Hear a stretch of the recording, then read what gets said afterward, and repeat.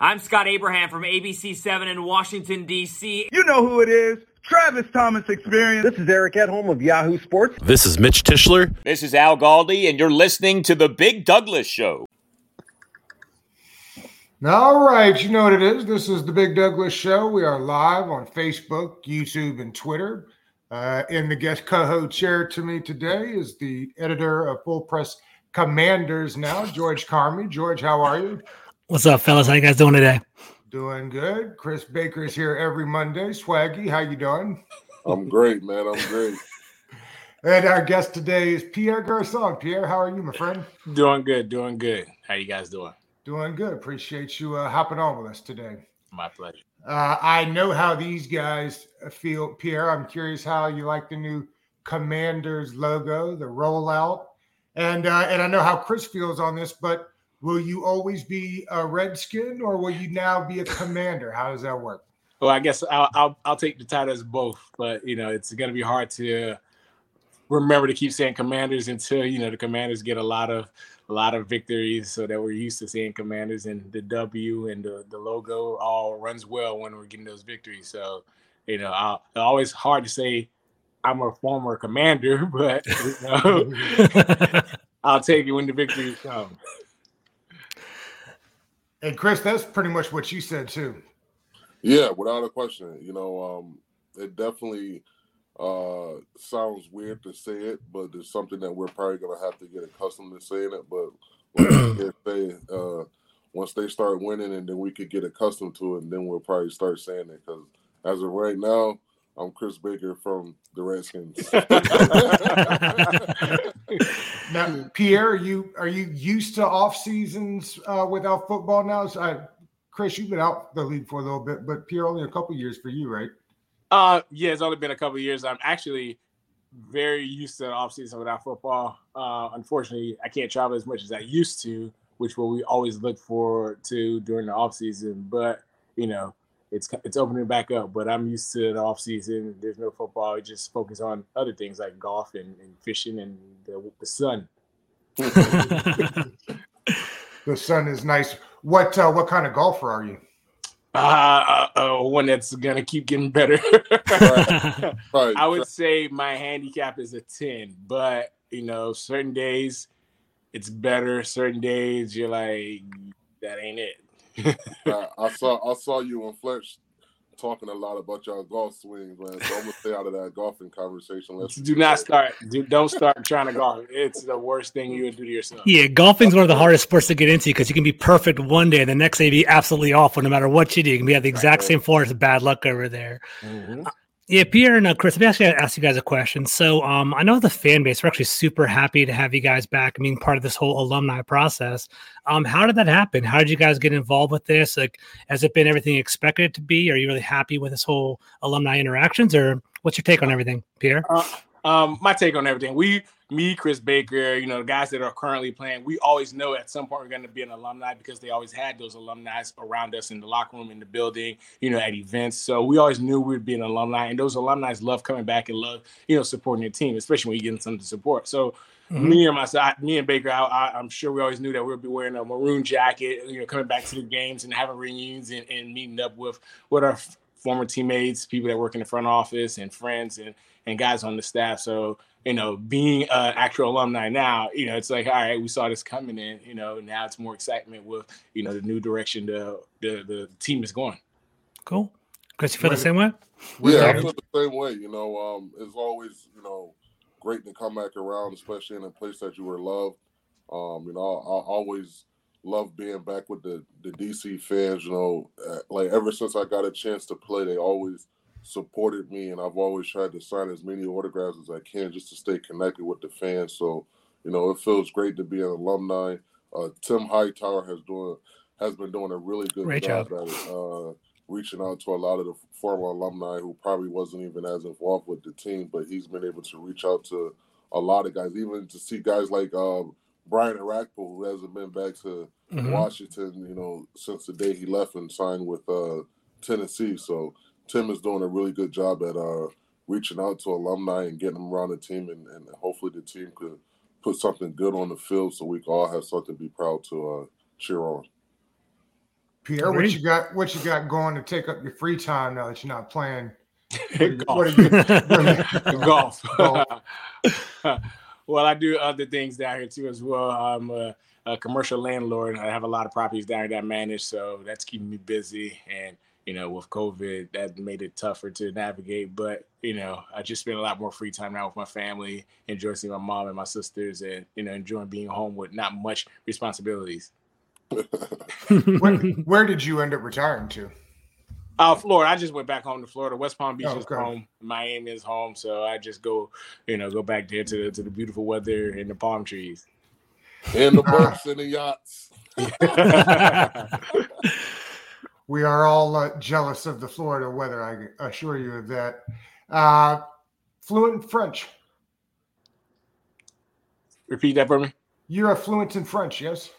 I'm fluent in Creole. I'm working on, that's one of the things I've been working on during the off season, or not the off season, since I've been done, is working on my French, but I haven't stuck with it enough. But I can, hold a conversation in French, but I wouldn't say I'm fluent yet, but I'm very close. Yeah, no, I love that. Let's get into the game a little bit. I'm curious if you see any guys that remind you of yourself in the league now. Myself? Yeah. Oh man, that's tough. I think with Kyle Shanahan being in San Francisco, I knew he was bringing in a younger receiver, and Deebo Samuel was a guy, and I was like, hey, make sure we didn't cross paths, but he's like, hey, if you do know him, put out a good word, continue, inspiring to help him know that this is how we run our program, and Deebo has taken the baton and ran with it further than I could have. So that's one of the guys that remind me of stuff in the league. And I'm happy with, the system that he's in, the production that he's producing, and, the success he's had. Are you surprised they aren't using Antonio Gibson a little bit more in that Deebo Samuel role? As for... Like they mostly have been running him this year. I'm surprised they haven't put him out more to receive passes. That's that's a mismatch that we could take advantage of. Would love to see it, but obviously that come from the offensive coordinator, the head coach, and trying to use those weapons to their advantage, especially a guy that was a former receiver. Yeah, because he's still learning how to play the position, really. you never lose. You never lose that. Being a receiver, you never lose that position. That's good. Right. Hey, so Pierre, I think, you definitely were a fan favorite in DC. One of my favorite things about you was that you played so passionate and angry, and you kind of had, you brought that flair to offense. Like you were like a dog on offense, which I love to watch. What motivated you, and what drove you to get to that point? Because I feel like we start seeing that with Terry McLaurin a little bit. It's starting to come about a little bit, step by step, but that was my favorite part about you. What was your intrinsic motivation? What got you to that point? There's a politically correct answer, and then there's locker room answers. I love to hear both. Go ahead. I'll give you the politically correct answer. I enjoyed playing football. Yeah. I enjoy being out there to compete. I love being in the locker room. And then when I'm in the locker room, I wouldn't say I yell at guys, but I tell guys they should be doing a better job. And if you're telling somebody they should be doing a better job, you have to do a better job. 100%. So that was always my message to the defenders, to the defense, to the other offensive players, that I'm going hard, and I will continue to go hard so that you guys can go hard. So it was a little inspiration for myself to keep myself going, because I hate losing. I hate being defended. I hate defenders. So whenever I get an opportunity to give them a piece of their own medicine, that was me playing. He was definitely the angry wide receiver, but we needed that spark. We loved it, though. I love, you need that spark. That was great. That was awesome. Pierre catch a slant for a first down and growling. You see them little the little fangs. That he had, man. Pierre was crazy. One of my favorite. It was damn near a fight after every play with Pierre. And we love that as DC fans. One of my favorite plays. I don't know if you remember, Pierre, but basically, I think it was against the Eagles. I think in 2015, it was a game-winning play. It was a quick slant. You got drilled by both defenders. You got scored a touchdown. And you spiked the ball. Does that still ring a bell for you? Do you remember that play? Oh yeah, definitely. Okay. Almost every catch or every game, you kind of remember something from it. But yeah, that game there was special. It was fun. We were down by a lot, and to make it happen on the last play, it's like a dream come true. It's like what Meek Mill says, like, we scored. We probably about like we scored the winning touchdown, and it was against Philly. It was like, and it was at home. You know, it was like, huge, man. It was huge. Like a dream come true. And like you said, I got crushed, but it made it worthwhile because I caught the ball in, and we won the game, and we celebrated. I think that was like our last home game of the year. Yeah, it was. I believe in so. The stadium. Yeah. So it was great. One more question. Go ahead, Chris. Go ahead. Sorry. But I remember that first touchdown pass that you caught from RG3 inside the Mm-hmm. that was the one. Mm-hmm. I was like, oh my God, we got the best offense. What did y'all think when he rolled out that offense? That RG3 offense for the first time, Pierre. We knew it was gonna be tough. Go ahead, Baker. Go ahead.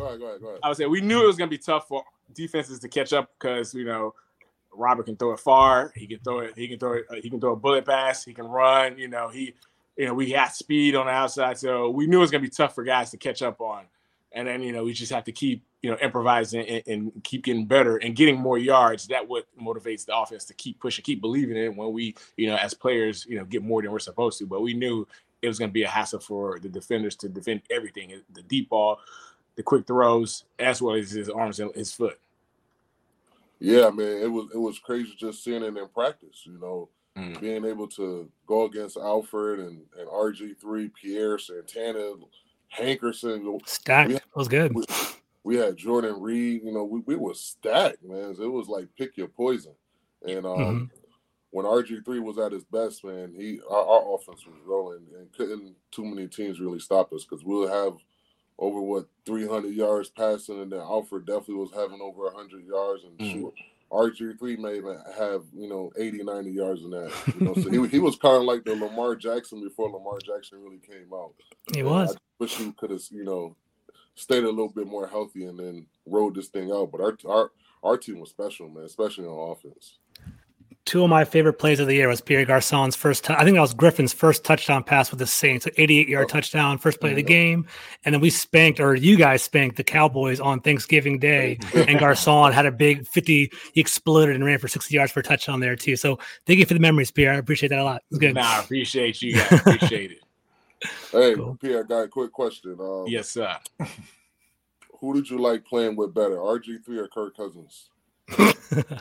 It's a great question, Chris. It's a great question. We knew Kirk was not going to run out of the pocket and, try to save the day with his legs. We knew he was going to, he knew he had to sit in the pocket and throw it. And he wasn't always on time. His arm wasn't as strong because we're used to RG3's arm. But Kirk, we knew he's not going to run around. So that was easier for a receiver. Like, we're like, hey, he's going to see the hole before it happens. He's going to see the throw. And, it's going to come, or he's checking it down. Robert, we have to stay alive. And that was part of like our 2-minute drill too, like stay alive. Like, half the guys go upfield, half the guy come back across the vision.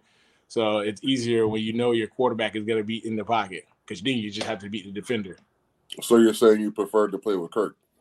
I prefer to play with a quarterback in the pocket. Robert stayed in the pocket, but, the PC answer. Good job. You got to run. You got to run. So I don't blame him.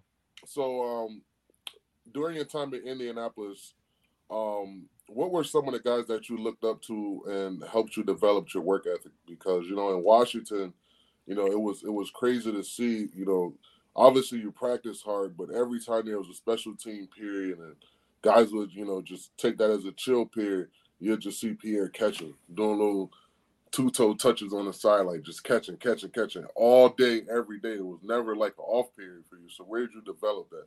Oh, man, in Indy, that's where we learned. I learned from all the Hall of Famers and the pros and the guys that were, around me every day. We had Peyton, which Peyton's like, hey, we're going to throw the ball. So if you can't catch the ball, you won't be here long. And that made perfect sense to me. And Reggie and Marvin Wayne was there, and those guys had, those guys weren't bigger than me. They weren't, like faster than me. They were just, experienced, and they would practice catching the balls even, during special team period because those guys didn't do special team.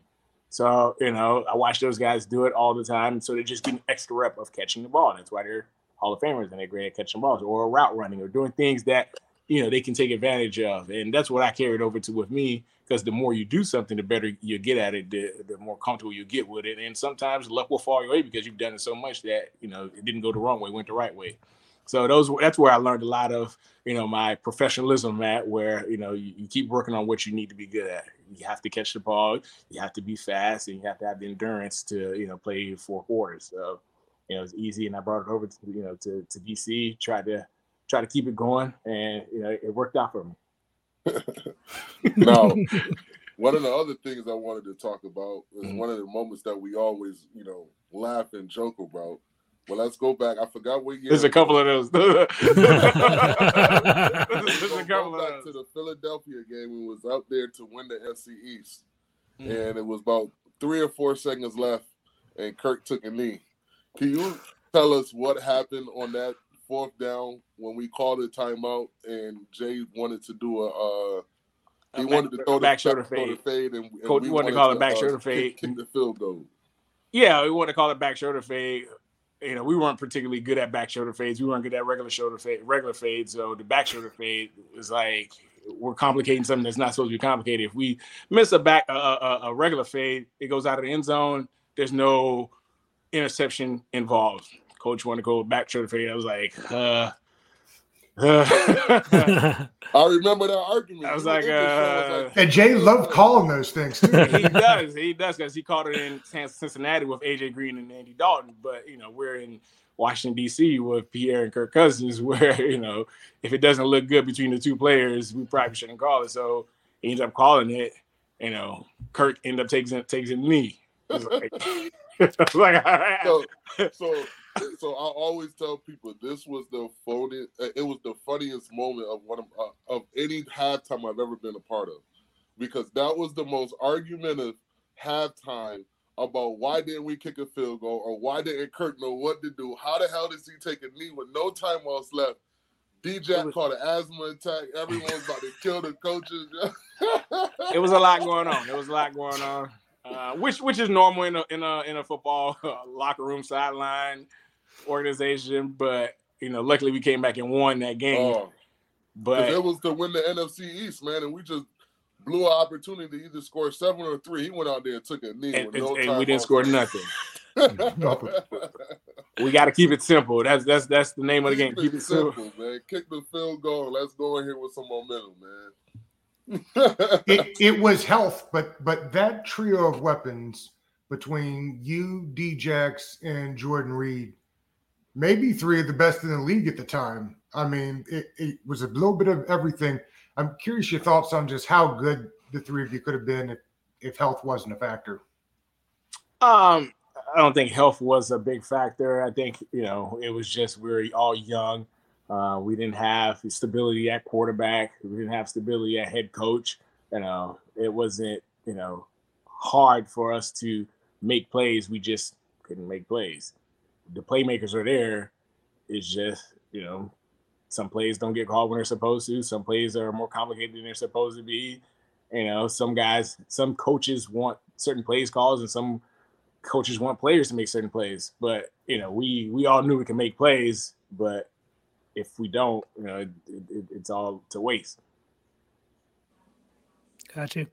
So, Pierre, you've seen him play with a bunch of really strong wide receivers in your career. If I remember, Reggie Wayne, I believe Marvin Harrison, right? Deshaun Jackson, Santana Moss, right? Yeah. Who did you actually practice with? And you were like, man, they're freaking remarkable. This is unbelievable to watch. I just can't, I'm taking something away from them. Who stood out to you the most? Oh, it was Reggie. That was my assignment when I came into the league. It was like, hey, watch what Reggie does. I was like, all right. Everything he does, like, just watch Reggie. And I always watched him because, it's a great person to watch. Mm-hmm. And I always analyzed what he did. He was always smooth. He wasn't the fastest, wasn't the biggest. Mm-hmm. He catch great, but, it was just, he just catch the ball very well, but he did everything efficient. And, and I was always comparing myself. I was like, I'm faster than him. I know I got more juice and more wiggle than him. But he obviously catch the ball better and understood the playbook, and obviously played in the league a lot longer than me. So he understood defenses, defenders. So he taught me those non-physical things that, got him open. And like, all right, this is great. But I kept watching him and still watch him, still watch his film today, and the way the guy get open, and like, wow, he's very, very good at it. Cool. Do you watch guys now? Do you, Washington could still use some? Do you see some guys coming out from college that you're high on? It's harder to watch guys like critique guys when it's watching it on TV. When you're in the film room and you ask them what's the play, what was the assignment on this, and did they do the assignment, and how smooth did they come in and out of their assignment? That's what you can gauge. But when you're just watching highlights, it's like, all right, there's everybody looks great on highlights. Yeah, there's certain plays that he did a great job, and there's certain plays you're like, what happened on this play? But I haven't really scouted players like that to see who's technically good and obviously numbers good too as well. Well, it's probably somebody from Alabama. That's a good answer. Right? You can never go wrong if you just pick one of those schools as a fact. Right. I'm curious, you guys, since we got both of you here, one from each side of the ball, when you get into halftime in a game where, say, one side of the ball is doing much better than the other side of the ball. What are those conversations like at halftime? At halftime, it's really like the offense go one side, the defense goes one side. Some teams knock out the offense and defense meeting first and then come together as a whole team, or some guys go straight to whole team meetings and then offense and defense split up. Because, everybody's watching the game. Everybody knows what's going on. You're either up or you're down. Obviously nobody wants to be in a position that's not playing well. So, you're like, hey, the offensive guys were like, hey, all right, defense, we got you. And defense is like, hey, all right, we got y'all. Offense, and then special teams like, hey, guys, we got one play we're going to make for you guys. It's just like a regrouping instead of pointing fingers. We know what situation we're in. Let's prepare for the next quarter. Let's see what we can get. Let's prepare for the first third down that we're going to call, because that's going to come. We know we don't want to be down, or if we are up, we're like, hey, keep it up, guys, because they're not going to lay down. So we got to keep it going. Prepare for the first down we're going to call, the next third down we're going to call. Prepare what yard lines we're going to be on. Dictate which way the wind's going, which way we're going to go, so that we have the wind with us in the fourth quarter. We're thinking about these things instead of being upset of the first two quarters, or we're building off the first two quarters. Yeah, I mean, he pretty much hit it right on the butt. It's been times when, the defense probably sucked in the first half and our offense carried us. And you get in that locker room, it's not like the offense like, yo, what the hell, like, get it together. You know what I'm saying? In their mind, they probably thinking that, but when they get in the office, they're like, yo, let's go. We got it, man. We're going to keep moving this thing, but y'all get it together. Yeah. And it's the same way on offense. Like, if we're having a good time on defense and the offense and struggling, be like, hey, we got your back, man. But come on, let's score some touchdowns, because we can't keep holding them down. You know what I mean? But it's always encouraging. And then you try to move on to the next play. Every once in a while, you may have a little bit of an argument, but for the most part, it's pretty chill. Offense does this thing, the defense does this thing. You talk about what went well. You talk about what we can improve, or what has hurt us, or what we should expect in the second half, and you just go out there and try and execute and win the game. But I must say, as player to player, as a veteran to veteran, we do go to Bake like, hey, Bake, what's up? What the fuck? You do a friendly call out. Hey, Bake, like, I ain't seen you in the back. I ain't see your sack dance yet. Because you remember when Bake was doing the sack dance? Hey, Bake, hey, like, hey, P, and then they be like, hey, P, hey, man, I ain't see you spin the ball yet. I like, you know what? You're right. I haven't spin the ball yet. I need to. Like, hey, coach. Spin that shit. Yeah, so on the friendly type, like, I'm like, hey, Rackbo, like, get to the quarterback, man. Come on, like, they understand it, and we understand it too, because we're all trying to, get each other to do well, because we carry each other. Yeah. Mm-hmm. Pierre, I'm curious, who was the toughest that you had guard you while you played? Did you have a couple where you looked at this guy and said, oh, today's going to be one of those days? Well, the only time, like, it's going to be a day is where, like, there's two guys that played man-to-man around the whole field, like, for a majority of their career when they needed to. It was Revis and Patrick Peterson. Those guys, like, they're going to be like, hey, our assignment is to follow you all around the whole field. Those guys, which is easier coverage because you know what they're playing, which makes it easier. It makes it easier, but those are the guys that you respect. Like, all right, this guy's, he's staying tough. Sometimes when those guys are following you around, your team just decides to take you out of the playbook, for that day, which, that's the coach's decision, never the player's decision, but that's part of it. And, Revis, there was a moment where I was actually with the Jets. He was with the Jets. I was actually in Indy, and, they put him on me. He did a good job. But, he was guarding Reggie most of the time. But he would follow you around, which, that's guys saying, "Hey, we're here to play." Yeah, that's rare to find. That's rare to find nowadays. Because I remember when we had signed Josh Norman, and we had Breland, and Breland was like, "Man, I'm the number one corner. I don't know why they brought this dude in." And our first 3 weeks, we had Pittsburgh, Dallas, and New York. And Breland had a rough couple of games, and we started looking at Josh like, "Bro, we just paid you all this money, boy. You want to start following this number one." That's what we want. Level, you know what I'm saying? He wasn't comfortable following the best guy all over the field. It's not easy to be on that right side and just chill. You know what I mean? But it was crazy, man. That defensive meeting room was crazy because Breland was really good, and he was good. Number one guy, and he should have got paid. But when we brought in Josh, man, it was just like it was such a rivalry between the two because Breland wanted to be that guy, and it was so interesting. And we came out the gate when we had Dez Bryant. That was the weekend Antonio Brown did the twerking, and that was on NFL Network every infamous. show. That was awful, dude. So bad. Then we had Odell. We was like, okay, Josh, man, we don't care what Breland talking about. We pay you too much money not to follow the best guys around here. So we tried to make that work, but that was a crazy ass experience, man. Did it ever happen? Did it ever happen though? I think he did it for a few times, but I think he went back to playing on the right side. I'm not sure. Is that common to have a lot of say in what you guys can do and on the field, or is the coaches kind of like top down tell you what to do? Like, for instance, like Norman could travel or Norman had to play his scheme. Was there a lot of freedom as a player, or did coaches kind of tell you what to do? Well, you kind of knew what your strengths were. So if you felt like, your strength was following the number one guy and locking him down, then you would step up and say something.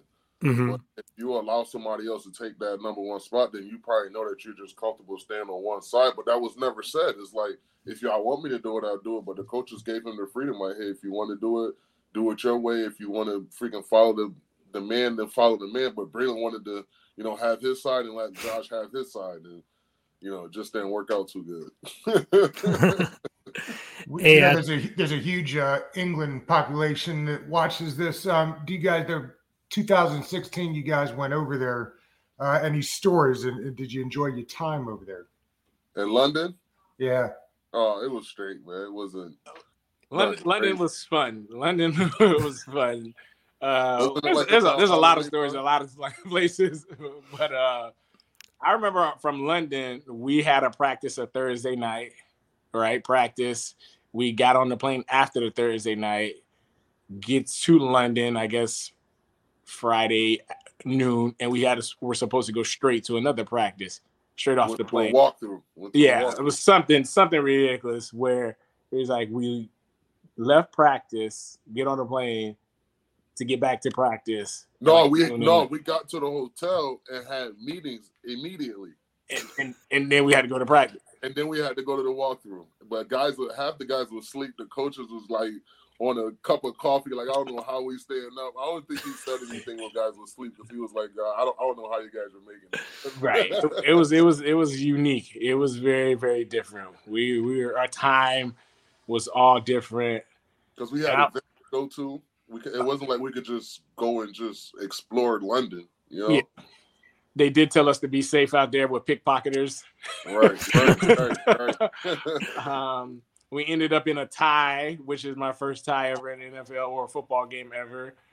We were supposed to win that game. Jay Reed had a good game. Jameson Crowder had a good game. If it wasn't for you doing a pass interference on goddamn, they call offensive pass interference on me. It's crazy. They always call offensive pass interference on me. Oh man, they always call it.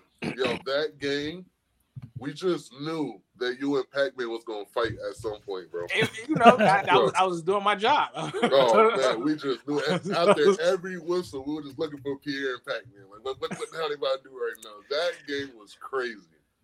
It was fun. It was fun to play at Wembley Stadium, though. It was cool to see. Cool to see a lot of football fans out there. And then they don't even wear like both of the team's jerseys that's there. They just have whatever NFL jersey. Whatever, yeah. Right. Were you surprised how much bigger the field is? Well, yeah, because Is it mostly just wider? Yeah, it's mostly wider, but the stadium is very, very nice. It's big. It's huge. It's probably Yeah. bigger than anything we playing in the NFL. Mm-hmm. And the fans were excited. Yeah. And for them to, just be learning about football and to not really cheer for one team or another, it's like every big play you had to look around because you didn't know if it was your team or the other team because they cheered for everything. Yeah. Extra point. Just really excited about it. That's fun. That's cool. They're always talking about putting a team over there. Is it logistical from a player's perspective? No. No, right. Hell no.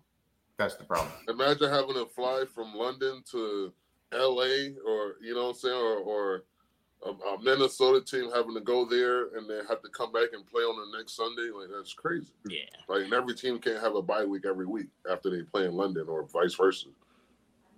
They'll try to find a way to make it work. Yeah. For sure. Yeah. We won't be a part of it. Right. No, you guys won't have to worry about that. What's your favorite city to play in? Besides DC, in regard to either the stadium, the accommodations, or maybe I don't want to get you guys in trouble, but the party scene if you guys go to a different city as well. Like, what's the best city to play in besides DC? Miami, we're going to the strip club, baby. After the game, or just anyway? We always enjoy going to the big city: New York, LA, Arizona. Miami for sure. Atlanta is always good. Cities they're big cities, where you can have distractions before the game and after the game. Well, after the game, we're leaving to go back. Basically, what he's mentioning is all the strip club places that's really hot. All them places he names got good strip clubs. Atlanta, being from South Florida, you don't see most of the strip clubs. After that, you don't need to look for any further. I've never been out to Phoenix. Is it live out there? Phoenix is live. It's live. It's. And if you're married, you should take your wife out there because they have some of the best spas in the world. Like, women really go to Phoenix just to go to their spas. Yes, it's crazy. It's really nice. I'm sure they add Vegas to that list too as well. Great cities to travel to. And then on the West Coast, you get to leave a day early. We get to leave on Friday. Right. Anytime you played on LA, we was out there Friday, so we had a whole day to really chill. Hopefully, Coach didn't give us no curfew. Yeah. It's interesting. You were talking about Vegas. It's Miami, I guess, probably is the closest to it. They're going to have to draft and bring in guys to that building that can handle being in Vegas. They'd have to do that for DC too, as well. Right. It's a party scene in DC. That's true. But the casino life in Vegas, I don't know how far the facility is from the actual strip where all the casinos and stuff is, but guys like to gamble, and if you're down the street from that strip, boy, it's easy. It's dangerous, right? Yeah. Because we had guys that gambled a lot on the team, and our casinos was like an hour and a half away from Ashburn. So if that thing is 20, 30 minutes, boy, ain't no telling. You got some boys with a couple dollars in their pocket, boy, that casino could get in trouble. Y'all weren't doing any gambling in the locker room, were you? Oh, every night. Every day. I didn't do the gambling. We played Tunk, we played Boo-Ray, we played anything that you could freaking bet on. Spades. What was that game we had? I was gonna say, what is Boo-Ray? You never heard that before. So every time someone asks about Boo-Ray, I always bring up Gilbert Arenas because it's the one where he almost shot his damn teammate. But it's like a 5-card spade, and you flip over one card. The dealer will flip over one card, and whatever card he flips over is the trump. So you play spades, but you play it with the card that's flipped over. That's now the new spade. And then you got an opportunity to drop your hand and get out, and then you can replace up to 5 cards in your hands to make your hand better. Hopefully it makes it better. Sometimes it makes it worse. But that's why it's a mixture of poker and spades, because you kind of got to lie and get good cards on the come out, so it's good, but it's a big money game. It's a big money game. It is like one of the most it gives you like a huge rush when you play it, bro. And we used to be at Santana House, and we would gamble I mean, all night. But it was just us having fun around each other. We'll order pizza, wings, and we'll just, have fun playing cards all night. All night. I'm talking about like 9, 10 o'clock to, damn, it's 4, 5 o'clock. We got to get up in the morning for this 8 o'clock meeting. Care to tell the folks how much you ever dropped at one time playing that game, Chris? Oh, man. I don't know, bro. One night, I tell you, before I even really started making money, I had got booed one night, and the pot was like 13,000, and my stomach just dropped. I was like, "Oh my god, like 13 grand in one hand." But the good thing about Boo-Ray is, like, if you get booed and you don't get any books, your money goes into the pot, and on the next hand, you still have an opportunity to win your money. And that next hand came up, and I was able to win my money back, so I didn't get booed. But I've seen some games where it's like, bro, $40,000 boo, and it just be like, I'll pay you back next week. It was a bunch of loans going around in the locker room. You know what I'm saying? I paid our payday Tuesday.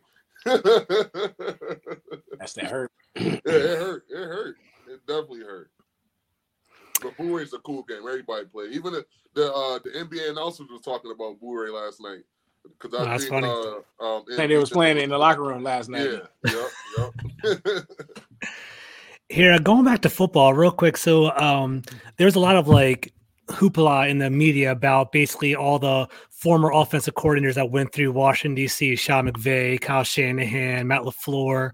I was wondering, did you guys notice anything special about them when you were in the locker room with them? Did any of them speak to you and like, that's the one that I really attached to? That was a good coach that really inspired me, or just want to kind of get your relationship about either one of those? I guess Pierre first, more of offensive coach. Yeah, we had relationships. I had a relationship with most of those guys because they're all offensive guys. Kyle Shanahan brought me into DC. Sean McVay was the tight end coach when I was there. Those guys played receivers, so we kind of had a mutual, bond. Just a connection. Sean McVay getting a good receiver in high school, and he makes sure to tell you that he won State Player of the Year over Kyle. Yeah, exactly. He always remind people that. And Kyle Shanahan always show his highlight from Texas. That's so funny. How'd you guys react? You guys just laugh at that?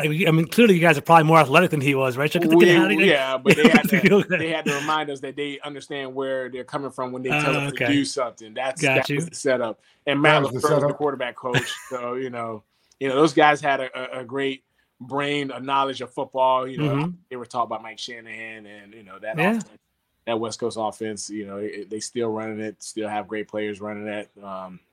And we knew the plays that they call were for success. They're saying how they're setting up the defense with the run, then throw the play action, and it all worked. We saw it happen. We saw it come together, and obviously we couldn't stay together as a band, but, we were excited about the offense that they were drawing up, and, we had just had to execute. And, seeing that they're all three are head coaches, you're not surprised by it, but, I couldn't say that I saw that all three were going to be a head coach, but I'm not surprised that they are head coaches. And clearly you had a good relationship with Kyle, right? Because you followed him over to San Francisco, correct? Mm-hmm. Oh, yeah, great relationship with Kyle. Kyle's all about just having football players that want to play. This is how we run our system here. This is how we want it. You can do it. If not, we're going to find somebody else that can do it. It makes perfect sense. And then one more follow-up question. Sorry, Doug. So basically, obviously San Francisco, they're actually doing really well. Their offensive scheme looks really good as well there too. Jimmy G, I don't know if you've been watching. Do you still watch football, Pierre, or no? Do you guys watch it on a regular basis? We don't get to watch the Commanders. We don't get to watch, the teams that we want to watch. But I'm down there watching the Dolphins and Tampa Bay. Now they might take both teams off the screen down here because Tom Brady's gone. The Dolphins got Mike McDaniel now. He was on the staff as well with us in Washington, D.C. So, I'm stuck with these two teams to watch, and I'll definitely be paying a lot closer attention to the Dolphins. But we don't get to watch. We get to watch the national game and then the regional games. Got it. Okay, because I was going to ask you about Jimmy G or Wentz or Trubisky or any of those guys. Do you find any of them as talented quarterbacks as you want in D.C., or how do you feel about that? They are talented. They are veterans. Obviously getting the quarterback position fixed in DC is number one. Taylor hasn't done a bad job. It's just we just need to finish it. We just got to make it to the playoffs and actually get a chance in that tournament. But having veteran quarterbacks battle it out on a roster is never a bad thing. Mm-hmm. So it's as long as we keep upgrading. Okay. So, Russell Wilson, Jimmy G, Carson Wentz, whoever's out there, I don't like Jimmy G. I don't like. Yeah, I was gonna. So yeah, keep it real, Chris. What's going on? Why don't you like Jimmy G? Let me know if you don't mind. I mean, I don't. I don't know. I just have mixed feelings about him. Is he decent? Yeah, but is he what we need to get over the hump in DC? I don't think so. Because I feel like there are going to be a lot of instances where he may be in I have to win it situation, and can you put the offense behind him, and that just doesn't happen. And when he had he had like 3 opportunities to make the game-winning drive or take all the time off the clock, and they went 3 and out or backwards every time in the most critical situation that you could be in football. And that's not what I look for in my quarterback or something that I want as an upgrade for the Commanders, who we're starting a new team. We need something that's very exciting, that's going to score 30, 40 points a game, and that's not Jimmy G. Jimmy G is going to, make the wide open throws, miss a couple wide open throws. He'll basically do what freaking Heineke do, but he'll probably throw for like 10% more better. You know what I mean? So I just don't. I'm not a minor improvement. Yeah. I understand that. Yeah, I'm not. I want Deshaun Watson, but I know with the allegations and stuff that we got as an organization, and then the stuff that he's going through, it probably won't be a good match. But if we can find a way to get Deshaun Watson, man, I would love him. I'm not disagreeing with you on Deshaun Watson as well. Right. Yeah. I'm not sure what quarterbacks they have coming out in the draft, or if we're really in a position to draft a good quarterback. But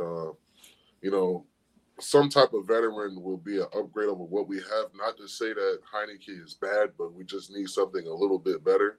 And he'll be a great backup because he's definitely a guy who you could depend on to get you maybe 3 or 4 wins, what I'm saying, throughout the season when your starting quarterback is not available. So we'll see who's available, who we could get via trade, but I would definitely do what we can to get a young, good, proven quarterback.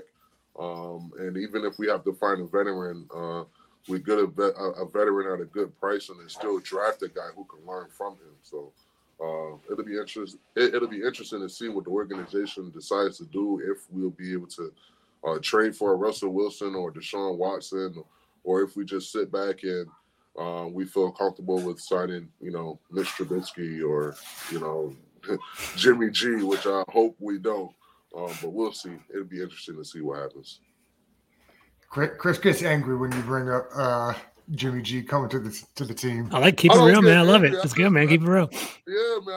I don't want that. It's like now you understand what the fans used to always talk about, because all of my friends are Cowboy fans, and a lot of them are down in DC. So it's always the same conversation. Y'all might be good, y'all might not be good, but we know that y'all not about to do nothing. Forever as players, we try and do our best to, get as far as we can get. And we was only able to get to like the first round of the playoffs, but at least we was able to make it. You know what I mean? But obviously, you want more success as a team, and how do you get that success? I think it starts with making a correct decision on a quarterback. Does it affect players depending on their quarterback, like the confidence of their players and like your outlook of the year? Like if you're like, hey, I have Deshaun Watson on my team, we can win the Super Bowl, or I have, quarterback X, like we aren't as confident this year. Do you feel it as players, or honestly, how do you guys feel about that? Definitely. Feel it as players, feel it as former players, you feel it as a player watching the game. In football, there's one position that, that can win or lose the game. The quarterback, if Tom Brady comes up, you got a chance. Mm-hmm. We all knew Trevor Lawrence wasn't going to set the world on fire because he's a rookie into the NFL. Like, it's just, how the game is. Like, having a quarterback will let you know you're going to go for 1,000 yards, or, you're just scraping, hoping to get a pass. Mm-hmm. Makes sense. I have one last question for you. I was scrolling through pictures the other day, and I came across Deshaun Jackson giving Jay a purple nurple.